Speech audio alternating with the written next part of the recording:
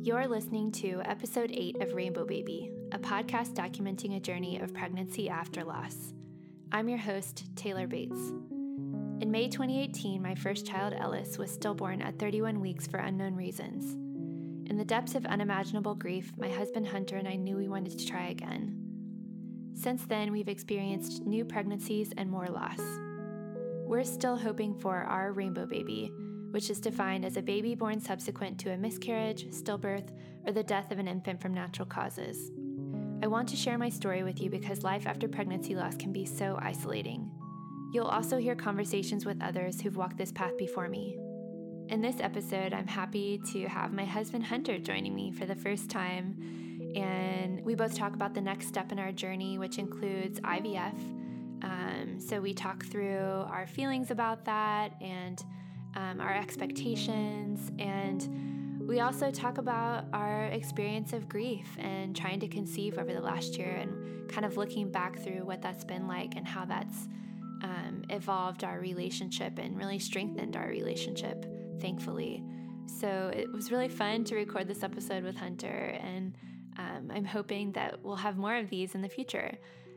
So I hope you enjoy. Here's the episode. Testing. Testing, Taylor. Taylor testing. Testes. Testing. We're probably going to be talking about sperm and vaginas and uteri. Hi, everyone. It's Taylor and Hunter here.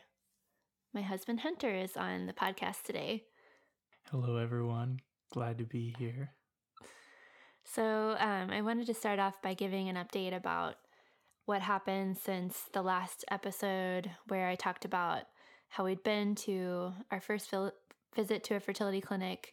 And since then, we've had our second visit where I had a test done on my uterus and on my fallopian tubes to see if they were clear. So they did 2 different tests, one where they put a catheter into my uterus. It didn't hurt at all, and they filled it with saline, and they could see the shape of my uterus, which is normal, and everything was clear, so that was great. And then they did a test where they put another catheter in, and this time I was under an x-ray machine, and they put dye into my fallopian tubes, and they could see that my tubes were clear and they were normal looking. So all of that was really great. And then they went over all of our test results. And actually, Hunter wasn't at that appointment because he had a really important presentation at work that he couldn't miss. And the appointment couldn't be rescheduled because it was connected with where I was in my cycle because of these tests. So Hunter's mom went with me. And she was there to kind of be an extra ear because it was a lot of information that they went over with us. And they went over all of our genetic testing. Everything was normal, which is good. I think one of my biggest fears was being told everything is normal. But then on the flip side of that, I also had a fear of being told that there was something really bad. Why did you have a fear of being told everything was normal? Because I want an answer, and we don't have answers for why Ellis was stillborn. So I thought it would be nice to have an answer as to why we've been having the miscarriages, the chemical pregnancies. We've had 1 miscarriage at 10 weeks and then 4 chemical pregnancies. So I just thought it would be frustrating to have all this testing done and then be told oh, everything's normal, but it doesn't feel normal because we've been trying for a year now and keep getting pregnant, but we're not able to stay pregnant. So what ended up happening is that we kind of got a hybrid of answers. So all of our testing was normal, which is ultimately good. But she gave me a diagnosis of being hyperfertile. So she described it like my uterus clings to every embryo that forms, regardless of whether it's viable. So she said that there could be two issues that are happening. Either there's a chromosomal issue with an embryo that forms and my uterus still clings to it and the embryo implants, but then eventually the body recognizes it and that's what is causing the chemical pregnancies. Or there's a timing issue. So there's a timing issue with implantation. Either it's the embryo is implanting in my uterus too early or too late. So ultimately, her recommendation was for us to do IVF, in vitro fertilization. And she said, we're great candidates because all of the rest of our testing is normal. And ideally, it can solve for both of those problems because they do genetic screening on the embryo so they can test for chromosomal problems. And then they also they'll do tests, a biopsy of my uterus, and determine what is the best day for my uterus to have an embryo implanted. So hopefully IVF can correct for both of those issues and we'll have a healthy pregnancy. So that appointment was like 2.5 hours with the tests that they did on me and then also going over all the information. And we had a lot of questions, and our doctor made me feel really good about all of it. And I think you and I, one of your reactions, which I shared, was wondering if, this fertility clinic, they're in the business of IVF.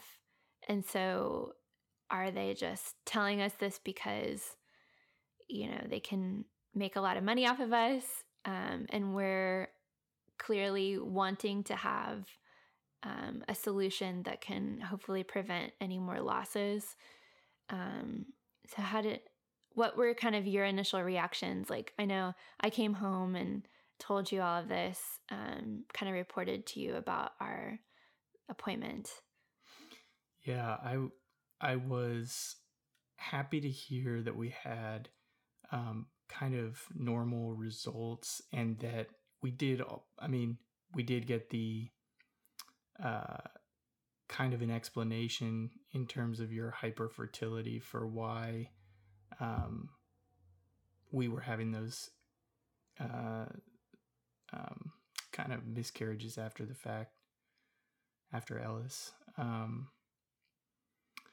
And I could trust your kind of reaction, your instincts, and my mom's as well. Two ladies I trust deeply. That you felt like it was a good idea. But I did have, some kind of reservation. It's just about, was this kind of similar to you go for your oil change and then they try to throw on the wiper fluid and all this other stuff. And maybe from their perspective, it does make sense and they're not just trying to sell it, but are they just seeing things from a slanted perspective that everybody needs this or can benefit from it? Yeah. And it's when we look back on, how long we've been trying to get pregnant, it's not really that long. It hasn't been that long.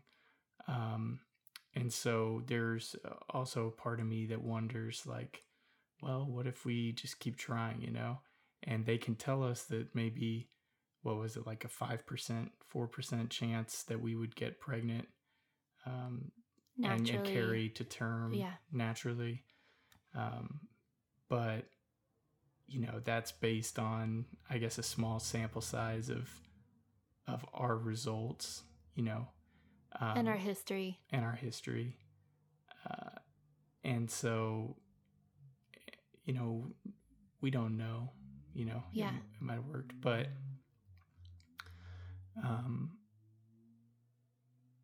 then, it could be the opposite could also be true, where we keep kicking our head, or knocking our head against the wall and trying to get pregnant and going through more miscarriages and um, that being a strain. Um, so yeah. Yeah, I think that's ultimately where I land is if there's anything that we can do to increase our odds of not having more pregnancy loss, I want to do that. It'd be one thing if we hadn't had a stillbirth. I might be more willing to try longer. But even, after a year, technically, couples are, if you've been trying for a year and haven't gotten pregnant, which we're kind of unusual because we have gotten pregnant like 5 times, but none of them have stuck. So that's where, I do have those same kind of doubting thoughts in my mind about them tacking on all these extra services, but at the same time the services that they recommend to us make sense. And I've also felt comforted because I've talked with I think 3 people at this point who have either had babies with the same clinic or are currently with them, and they've all been recommended different treatments than us. So it's not like they're just recommending, the same thing to everyone.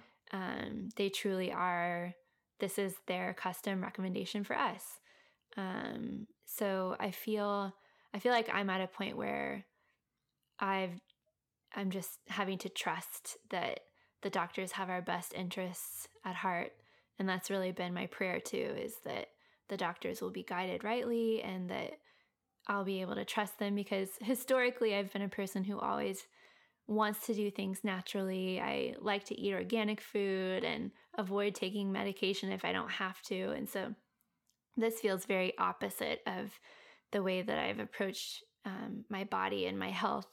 But it's at the same time, when I was in the appointment and I got to hear about the technology, it really was amazing and just fascinating, the technology that they have. And I mean, for example, once they retrieve my eggs and they fertilize the eggs with your sperm, they watch the embryos develop. And by day 5, they grow to 200 cells. And then they're able to extract 5 cells from each embryo without harming them and do genetic testing on those 5 cells. And they can tell whether they're going to be viable embryos and if they have any chromosomal issues. And they can also tell the gender.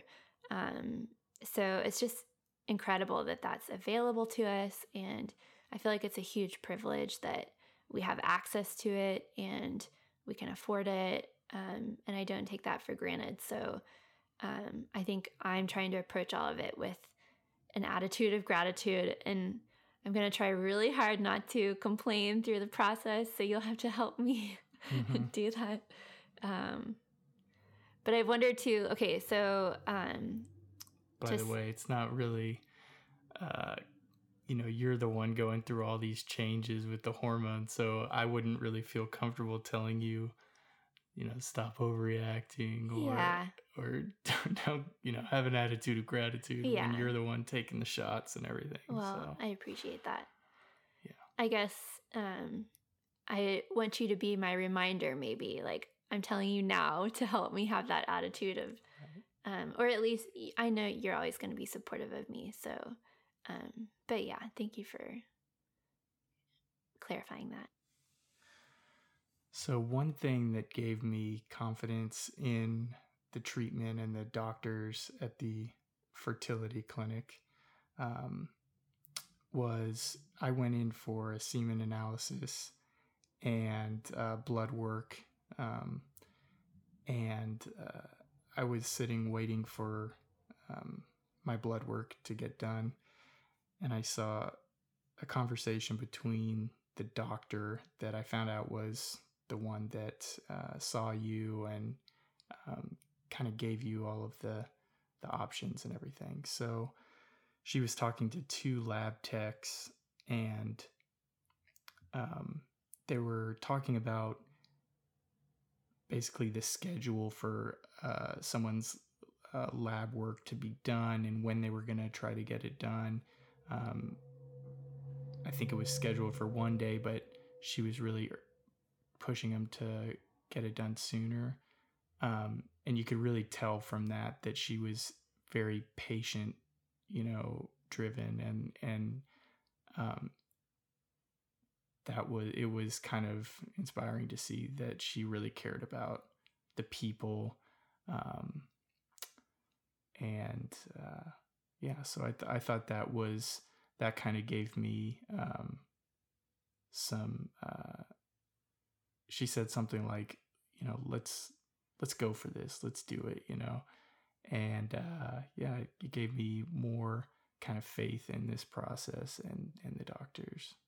I love hearing that. Mm-hmm. You haven't shared that with me yet. Yeah. I'm glad you shared that. Yeah, I really like our doctor. She was recommended by my OB, who I also love, and they did their residency together. And Dr. Failer, our fertility clinic doctor, she specializes in recurrent loss. So she seems to be really knowledgeable. And yeah, I trust her, and she's compassionate, but also straightforward, which I appreciate because, I want to know the truth. I don't want it to be sugar-coated, because I know all the things that can go wrong, especially around pregnancy. I'm not really familiar with IVF, even though I've talked to several friends. I have a general idea of what to expect. And now, having talked with the doctors and nurses about it, I can give everyone an overview of what it looks like for us. So I just took my first birth control pill last night. So that's kind of the beginning of the process for us. And it seems weird to take birth control when we're trying to get pregnant, but what it does is it suppresses my follicles from growing. And I started taking the birth control on day 3 of my cycle. So that'll make it to where the follicles that are on my ovaries, they won't grow yet. They're kind of on pause, and the follicles are what hold the eggs. And then after 2 weeks of taking the birth control, that's when we'll start taking these shots or injections. Our dog Zelda is in the room with us. If you hear any growling noises or snoring, she's sleeping in her bed. So the injections, they come in a big box. They're being shipped from New Jersey. So I guess the medications that come in syringes are one of the most expensive parts of IVF. And so our clinic works with this pharmacy in New Jersey that provides these medications at a better price because that's not covered by our insurance. So we pay out of pocket for those medications. And so they ship them in a big box all at once, and we have to refrigerate a lot of them. And then, in 2 weeks, we'll start taking those. And I don't have our exact protocol or calendar yet. From our nurse is going to provide that for us really soon. And we'll start watching these videos that they'll send us that educate us about the whole process. And I think we'll have to go in for a meeting with the nurse where they'll teach you how to give me an injection. And I think I'll probably be able to give them to myself too. But it's really not that bad. The injections only last 12 days. And I think there are multiple syringes a day that you have to give. But at this point, for my testing, I already had 20 vials of blood drawn at once for all of the blood work that I had done. And, I had a C-section with Ellis. I've had so much poking and prodding on my body. And so I feel like this is kind of no big deal. Hopefully that's my feeling right now. And I think that the medications, what I've heard from people is that they can make you tired or bloated or kind of like symptoms that you might have with PMS. So in my mind, 12 days of that I can handle that. It's not a big deal, hopefully. So then after the 12 days of injections, um, will do the egg retrieval. So they'll also be like doing ultrasounds on me to watch the growth of the follicles and how many follicles I have. And then the day of the egg retrieval, I go under anesthesia, like a twilight anesthesia for, they said, I think 15 minutes. So it's not that long of a procedure. And they are able to go in with a vaginal ultrasound one that has a needle on the end of it, which sounds kind of crazy, but that's how they are able to extract each egg from each follicle. It's amazing. And that same day, you'll go in and give a fresh sperm sample. And they do this process called ICSI, which I forget what that stands for. There's so many acronyms with IVF, in vitro fertilization. It's crazy, yeah. But ICSI is where they take one of your sperm, so they'll somehow they can determine which ones are healthy and which ones aren't, and they'll take one sperm and insert it into each egg, and then they'll watch them hopefully mature.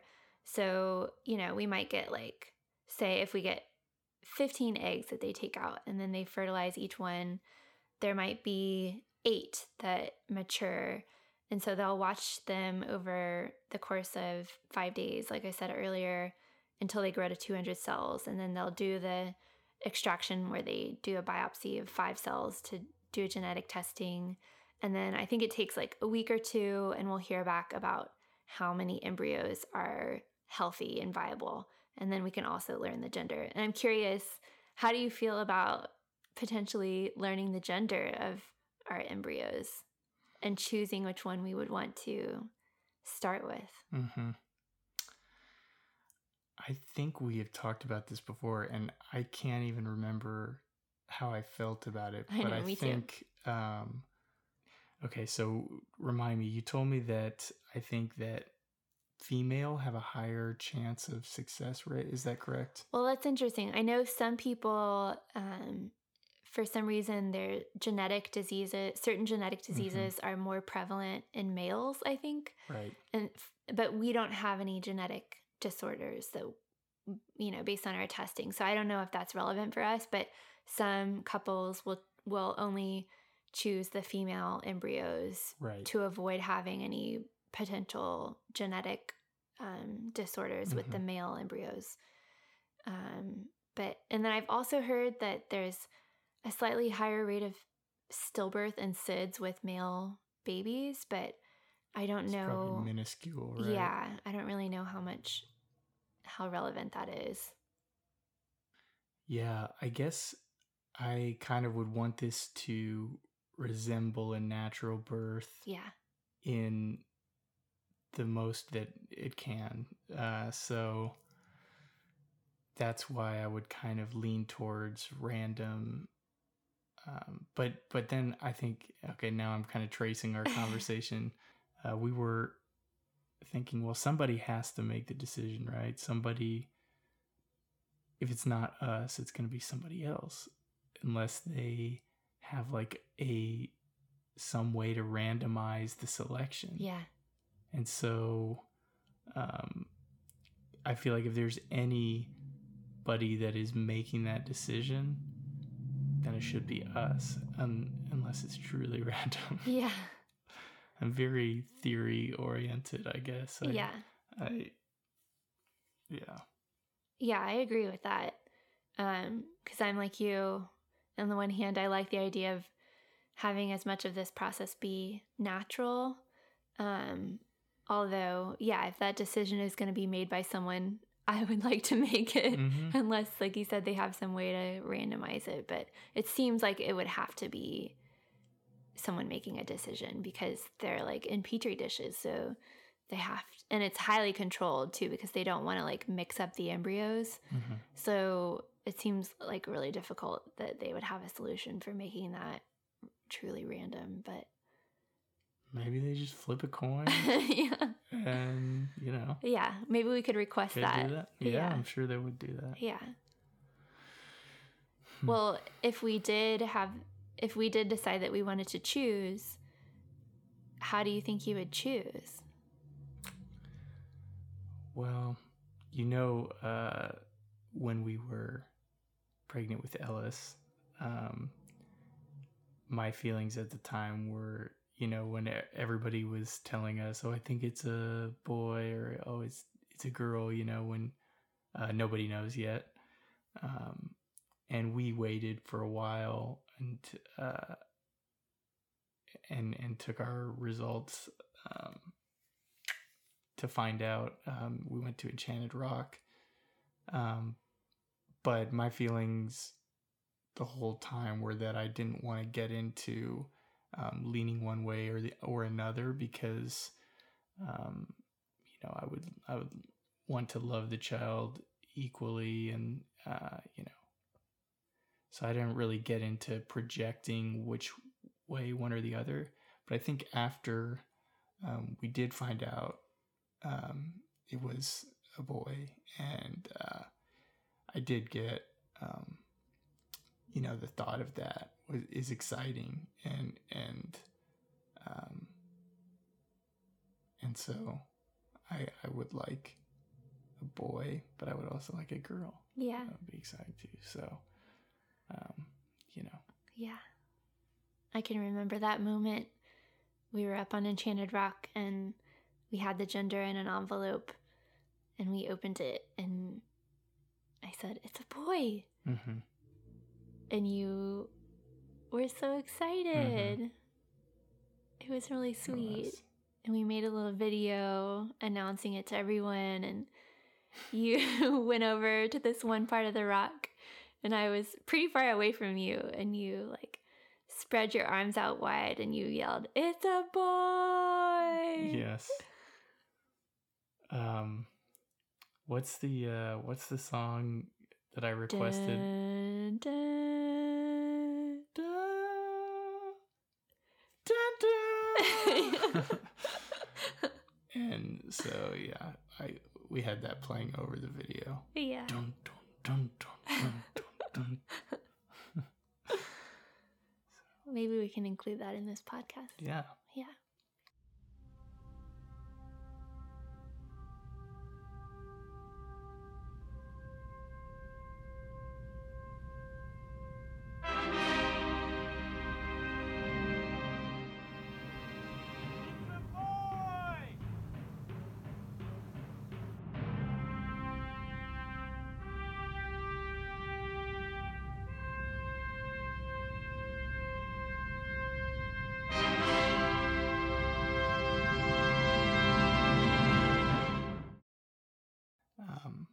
But I think in general, I'm gonna be pretty accepting either way, and Yeah. it's more of a philosophy that I kind of have. So Yeah. Me too. I thought I was having a girl. So once we found out that Ellis was a boy, I was so excited to be a mama to a boy. So yeah, it's hard to say what I would choose, but because in a way, like part of me would want to choose a boy, but I also wouldn't want it to feel like, oh, we're trying to replace Ellis. But I was so excited about the idea of having a boy. And I think we've done enough work together, like emotional work, to know that we're not having another baby to replace Ellis. Like, that's impossible. And having another baby is not going to take away our grief or our pain. So I think that was Zelda shaking. Zelda, go get in your bed. Get in your bed. So yeah, anyways, I guess that was kind of a long tangent, but so once we decide, or someone else decides for us what embryo we're going to use, they'll freeze all of our embryos, and then they want us to do a mock cycle. So they'll do the egg retrieval probably like mid-October, and then we'll take another month to do a mock IVF cycle. So during that month, when it gets close to the time that they would implant one of those embryos, they're going to do a biopsy of my uterus. So they'll just take a small sample of the tissue, and that'll tell them like the receptivity of my endometrial lining, and they'll be able to determine what the best day is for my body for implantation. And then the next month, so probably early December, is when they'll actually do the real implantation. So I think during that month, we'll have to do some progesterone injections, and that helps to build up my uterine lining to make it really cozy for that little embryo, hopefully, to attach. And then if all goes well, hopefully we'll be pregnant before Christmas. So the doctor did say that our chances of success, if we were just to try naturally on our own, our chances of carrying to term are 4%. But with in vitro fertilization, with this whole process, it takes our odds up to 70% per cycle. So I know this is not, by any means, it's not guaranteed, but I'm feeling really hopeful just because all of our testing was normal. So how are you feeling?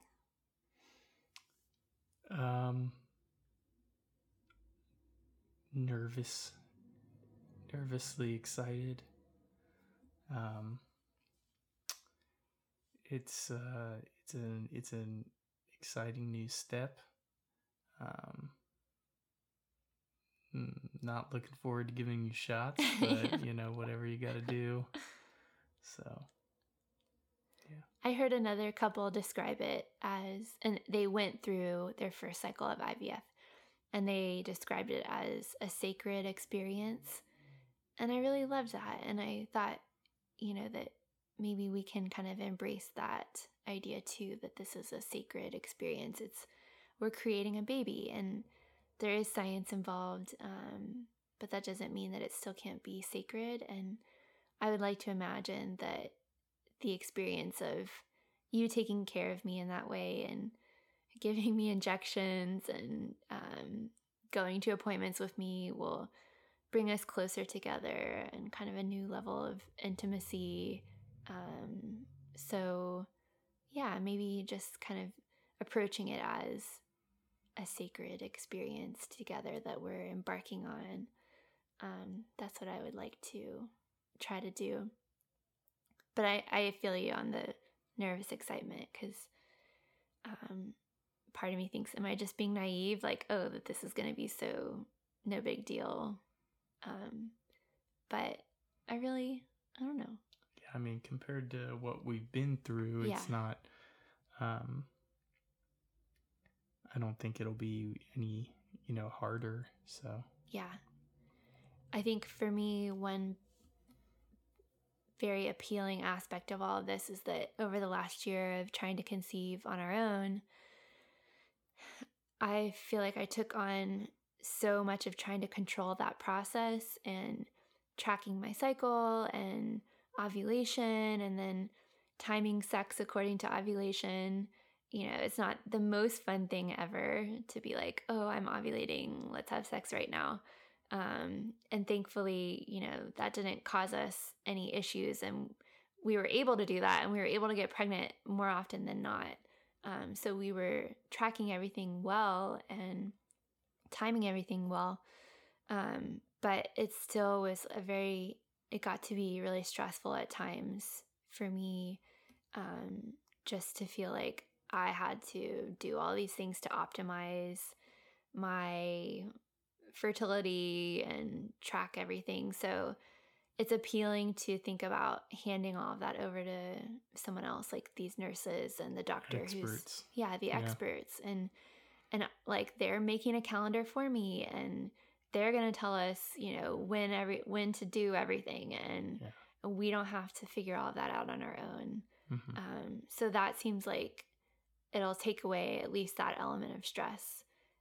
But one thing I'm anticipating is that there's going to be a lot of waiting involved with this process, because like once they take my eggs, we have to wait and see how many are healthy. And then we'll have to wait another month to see when the best day is for implantation. And then once they implant the egg, we'll have to wait to see if it worked. So I think the big thing that people always kind of complain about or dread about trying to conceive is the 2-week wait between ovulation and your period, or hopefully a positive pregnancy test. And so this is like the 2-week wait on steroids. And so I think for both of us, we have a pretty strong, meditation, spiritual practice. So I think that's going to be really important during this time, is just making sure we're spiritually grounded and keep up our centering prayer practice, because it is going to be a lot of waiting and kind of anticipation, and but that's also exciting. So so one thing I've been thinking about is how it's satisfying to me to have a really clear plan, like potentially, we can do all these steps and by December we could be pregnant. And then by this time next year we could have a baby if everything goes well. And so that's exciting because up until this point it's all been such a mystery, and part of me loves mystery, but then it's frustrating when you keep experiencing pregnancy loss. It just is compounded. So, but that reality of like, we really could have a baby a year from now, is exciting, but it's also making me think like, and also, I mean, it's like, not just we could, but it's likely that we will. Yeah. And I mean, you never want to get too much into counting your eggs before they hatch, but statistically speaking, it is likely. So and I think there's something to be said for the time that everything takes. The waiting is, that it's all because they're so careful about everything. So every step is being, is important for the viability of your pregnancy. And so that makes it easier, I think, to wait. Yeah. Hopefully. And I think that's also, there's been a lot of lessons for me just in waiting and the unknown of this last year and this whole process of trying to have a baby for us. Because, I mean, to be honest, up until this point, up until losing Ellis, up until he died, my life was relatively easy and smooth. And, I'm very privileged in that sense. Like, I went to college and then went to grad school and got a great job, and haven't had any major tragedies. We have great families.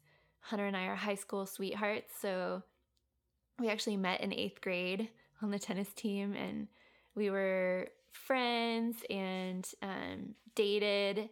In high school, we were each other's first true love. And then we broke up and went separate ways for college, and then came back together our senior year of college. And so, yeah, we've had a really special, sweet life together so far. So in a way, I think your point is like that we've had kind of, I guess you hadn't had any tragedy or anything like this before Ellis, right? Yeah. So yeah, this just having to wait and not, get everything according to my timeline, or feel like, oh, I've got this under control. That was a huge lesson for me of, no matter how much control I think I have in a certain situation, ultimately everything is out of our control, and we can do our best. And, but yeah, I feel like I'm a type A personality, Enneagram 3 achiever. So I'm used to making things happen. So anyways, I've learned a lot through this process, and I'm much more comfortable with waiting. I would like to think. Mm-hmm. I also wanted to know, like, your thoughts on what should we do in this potentially this last year of being a couple without children.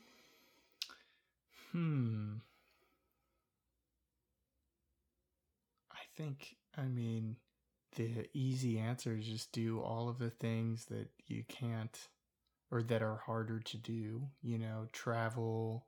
I mean, and obviously we have friends and great examples of parents that, that don't, that continue to live their lives fully, with kids, but reality is that sometimes depending on the temperament of the child, it can be difficult, and you just have to kind of accept that and change your lifestyle accordingly. So but yeah, I would like to do a little more travel. I know you still haven't been to Big Bend National Park. That'd be good to go there. So I don't know if you shared this on your podcast. I don't think so, but we recently went to a gala or a fundraiser for what's the name of the organization? It's the STAR Foundation, which is a national organization for stillbirth research and advocacy. And there was a couple whose baby was stillborn about a month before Ellis in April 2018, and they started a chapter of the STAR Foundation in San Antonio. And so they hosted this fundraiser, their first fundraiser in San Antonio about a month ago, and Hunter and I went. And we had a great time, and it was for a great cause, but we put down a $25 ticket into a lottery for a most expenses paid trip to Antigua. Antigua in the Caribbean. Mm-hmm. And so there were like 5 different trips to Antigua that they were kind of in the offing, and so every time one of them was up, I thought, oh, this is the one we're in, and then that we didn't win that, and then oh, there's another trip to Antigua, and finally on the last one we ended up winning, and it was like the environmentally sustainable resort in Antigua, and I thought, oh, that's definitely the one Taylor put her ticket in. So we ended up winning 7 nights in Antigua. Yeah, we got to use that. So I would like to do that in December. Yeah, maybe that would be nice. I've never gone on vacation somewhere in the winter, somewhere warm. Yeah. So we'll see. Yeah. Yeah. It's all exciting. Mm-hmm. So this was the first time that Hunter's been on the podcast, and it's been really fun. It has been fun. So hopefully we'll do more of these. And Hunter has... Well, I'd like to experiment here. And Taylor knows I'm a big fan of Brian Eno and some of his oblique strategies that he brings into the production room, which, by the way, I'm kind of Taylor's producer, kind of the man behind the veil. It's true. I haven't given him official credit yet, but I should now. He's helped me produce and edit every one of my episodes. So thanks, babe. You're welcome, babe. So I'm pulling one of these oblique strategies cards, which Brian Eno and his collaborator, Peter something or other, developed. And It's a random card that kind of gives you a direction. And it says, is there something missing? So what have we left out of this conversation?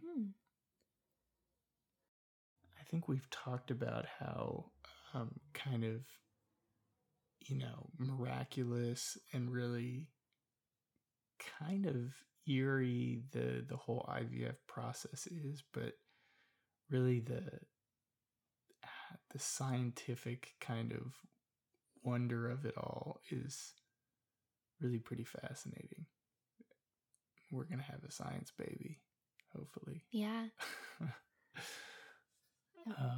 One thing that's neat too is that our doctor recommends that we try for a vaginal birth. So I think I said earlier, we had a C-section with Ellis because he was transverse, so I couldn't deliver him vaginally, which I had my birth plan up until then. We had a doula, and we were going to try for an unmedicated natural birth in a hospital. I was seeing a group of midwives, so I really had that dream of a natural birth, and obviously had no screaming idea that what was really going to happen this with him being stillborn and having to have a C-section. But anyways, it's kind of neat that now that it's been a year since the C-section, we've been cleared to try for a vaginal birth. Because I think you have to wait, like, is it 18 months? I don't know. In between a C-section before you can have a vaginal birth, because they're worried that the uterus might rupture during labor at the scar site. So even though we're having a science baby, we might be able to have a natural birth, which would be cool. Yeah. But I'm also open to whatever they need to do. Just get it done. Just get it done. Just give us a healthy baby. Yeah. I think another thing that might be missing, and you were kind of touching on it, but is just, I guess, my perspective on how this experience, or the experience of Ellis, has changed us and our relationship. And I would say maybe more aptly, it's really deepened our relationship and connection. You might have shared this before, but we, after losing Ellis, in the days following that experience, we had some family members who were concerned that maybe we should go to have counseling, and pointing to the fact that a lot of marriages break up after infant loss. And to hear that at that time was almost, it just didn't make sense to me. It was not sensible, because I felt like I was so connected with you, and your suffering was my suffering, and I can understand I could understand more how in circumstances where if there was a more reason to believe that one person, in a relationship was responsible for, the loss in some way, that could be, create more tension. But in our case, there was nothing obviously that you could have done. And so I think throughout that, the months, days and months following losing Ellis, we continued to really feel everything you were going through, and trying to console you, and feeling kind of powerless because sometimes I couldn't, you know, console you or take away the pain that you were feeling. Um, it brought us closer together, and I think I've been so grateful to see that you have opened up more to understanding the power of darkness and um, pain and suffering in your own spiritual development and journey, because that's something that I have experienced in my own life. I had some substance abuse issues in kind of my late teens, early 20s, and my recovery from drug addiction really profoundly shaped the person I am today, and so I was so grateful that at a point in my life where I felt like I was the lowest, I found kind of a gateway to a new type of life, um, and so every day I'm grateful for that. And so, but it's something that you can't really share with others unless they've had an experience like that. And I know that you could understand what I'd been through, and but it's a different thing to go through it yourself. And so that's been great to witness in you, and you inspire me, and you've inspired me to continue to grow spiritually through this. So it's been great. And even little things like all of a sudden you would read some Dostoevsky quote from Brothers Karamazov, my favorite book, and it like makes sense to you now or clicks, Yeah. And I'm just like, yes, because I feel like people can see Dostoevsky as dark or depressing, but really there's the most beauty Yeah. in that kind of work. But you, I think, have to have an appreciation for suffering and the value of it and the freedom that can come from going through it. So Yeah. Yeah. And it's hard to explain because we're not saying that we wish suffering on anyone, or that it's tricky because I wish Ellis was here. I would rather have him here than have, the transformation I've gained, but that's not possible. of So course, my yeah. only option is to accept what happened and to try to find the good in it. Mhm. And through that experience of intense grief and darkness, miraculously, I also came closer to God than I've ever been before, and experienced more light than I ever have before through the people that surrounded us, including strangers. And it's kind of inexplicable.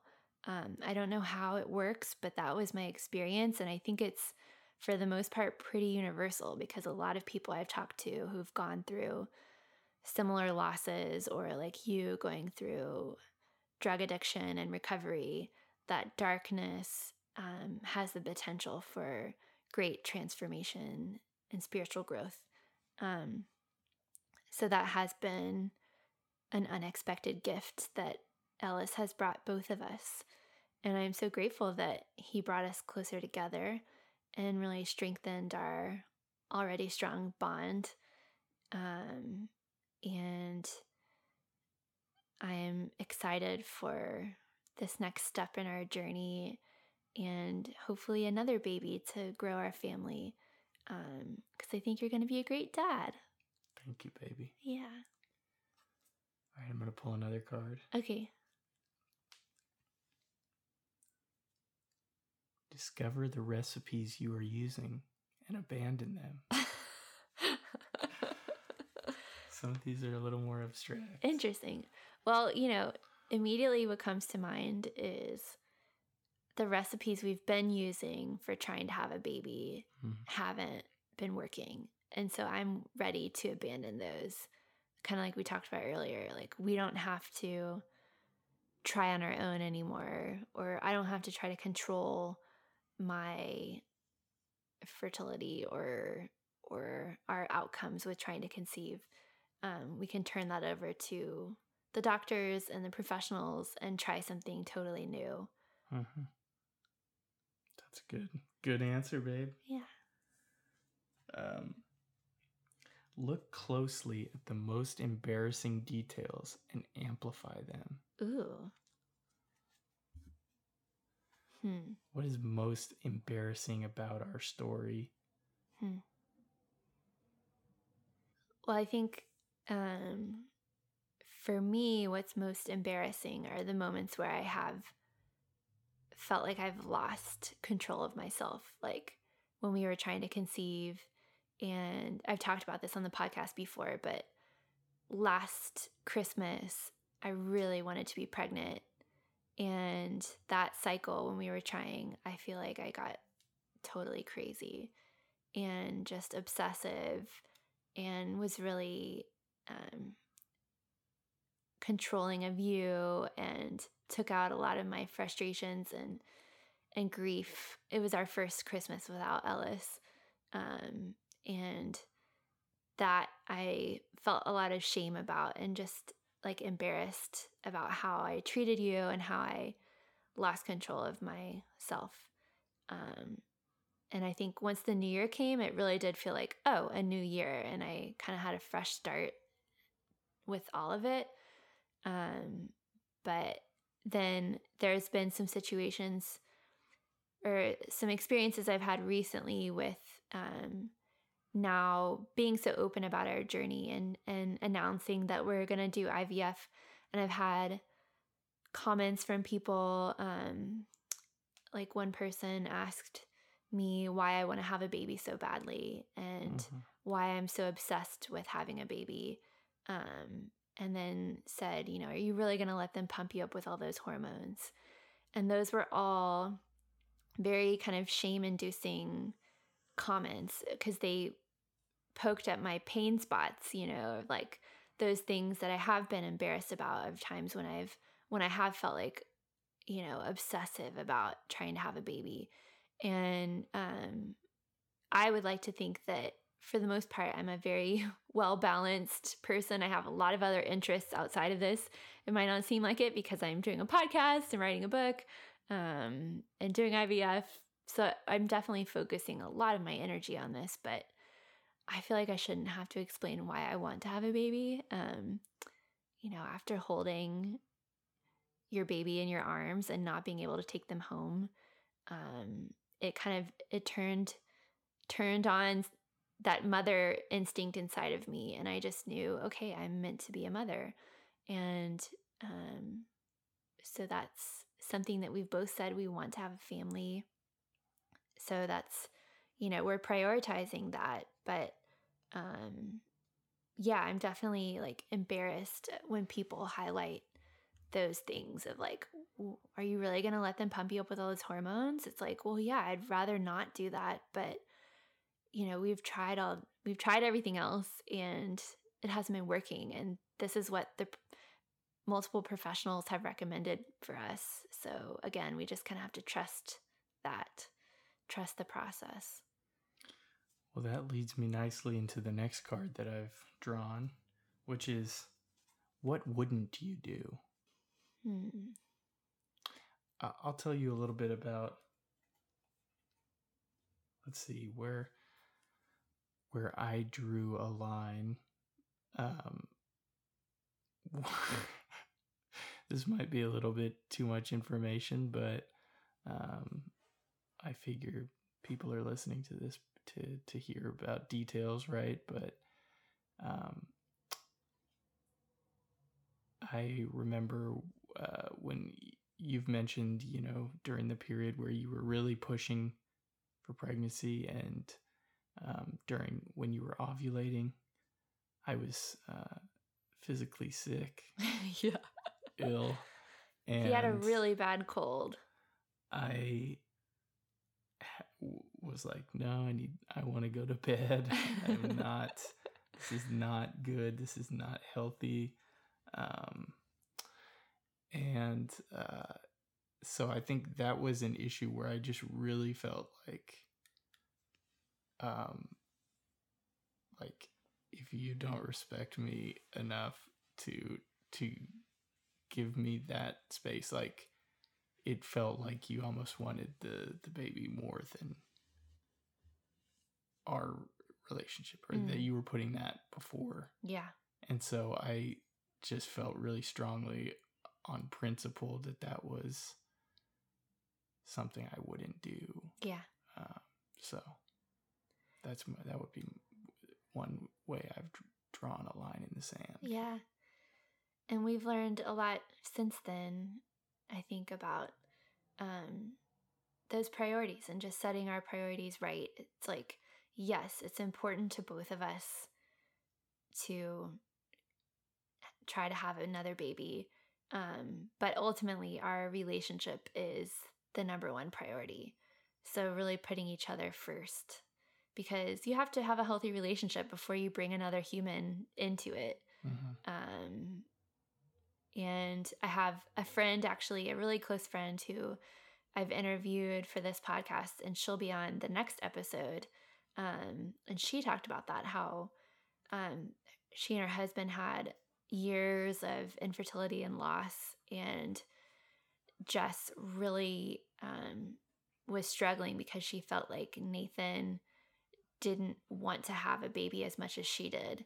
And he told her at one point, Jess, all I've ever wanted is you. And so that was really a turning point for her, of recognizing it's not that Nathan didn't care, it's just that ultimately he was happy either way. If they weren't able to have kids, all he wanted was to be with Jess. And that a child is a great bonus. And so I think as women, that's maybe a common feeling, is like that our, and I'm talking about traditionally gendered relationships here, like a man and a woman. I'm making a lot of stereotypes, but usually I think the women struggle with feeling like their husbands don't feel the loss the same way that they do. And I think there's truth in that. Women and men experience pregnancy loss differently because the woman carries the baby. Yeah, I mean, like literally you feel the loss more because like you feel it in your body. And so, yeah, I totally relate to that. And I also relate to Nathan's sentiment about just kind of being okay with or without the baby, because it's really because my marriage to you is so important. And I felt like I'm not gonna be miserable if we are unable to conceive. I'm going to still live a happy and full life with you, or at least that's what I imagined for us, with or without. So but having said that, it is, like you said, a bonus, but that's kind of when I drew the line. It's like I'm not willing to sacrifice our relationship and well-being for the hopes of trying to conceive. Yeah. I think we're probably pretty close to wrapping it up. Do you want to do one more? One more. Okay. Voice nagging suspicions.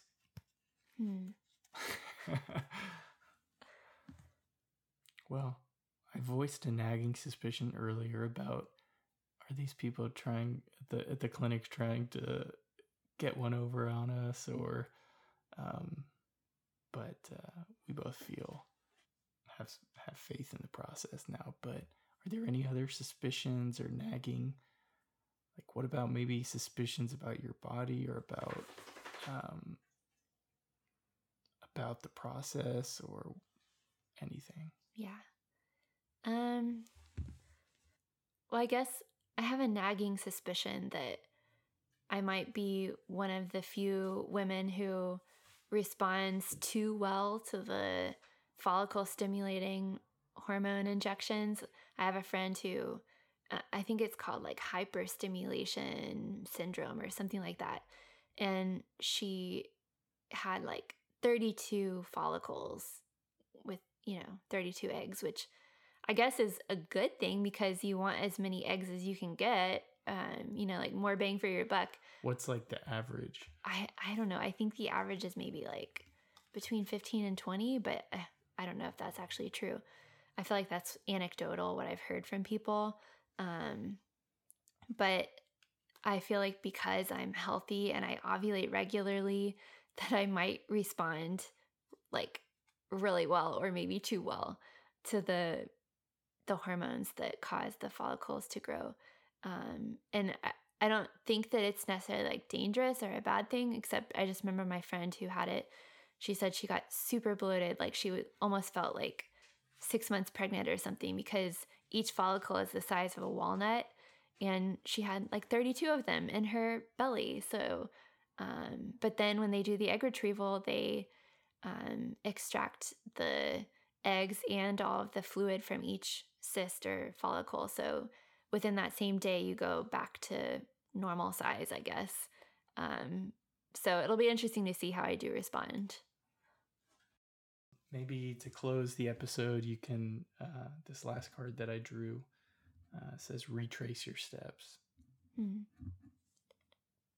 So I guess like retracing kind of what we've gone over, that we're doing IVF, obviously.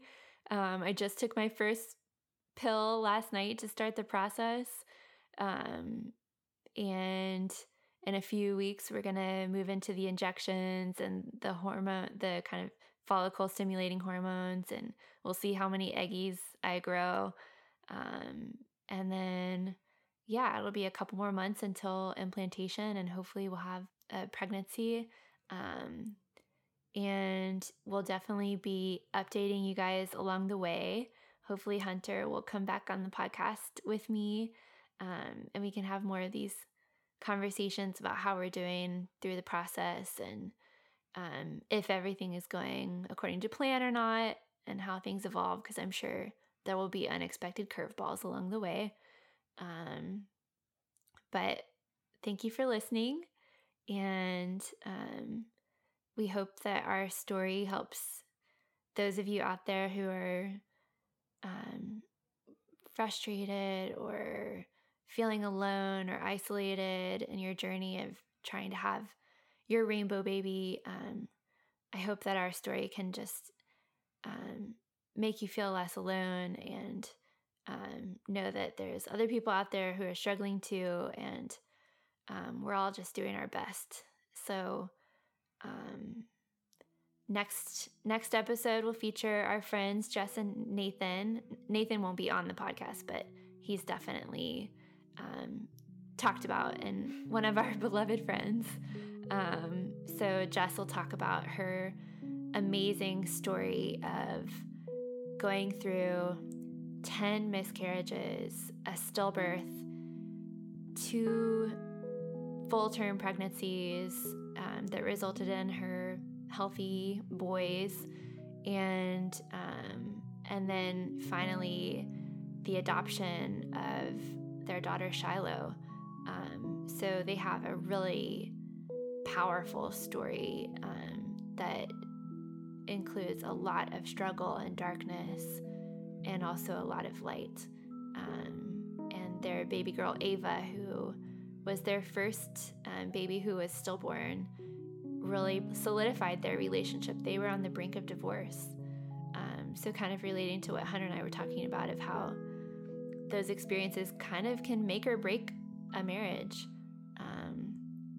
So anyways, I hope you'll tune in to the next episode, and Please review this podcast. It really helps to get new listeners, and share it with anyone who you think it's relevant for, and subscribe on Apple Podcast.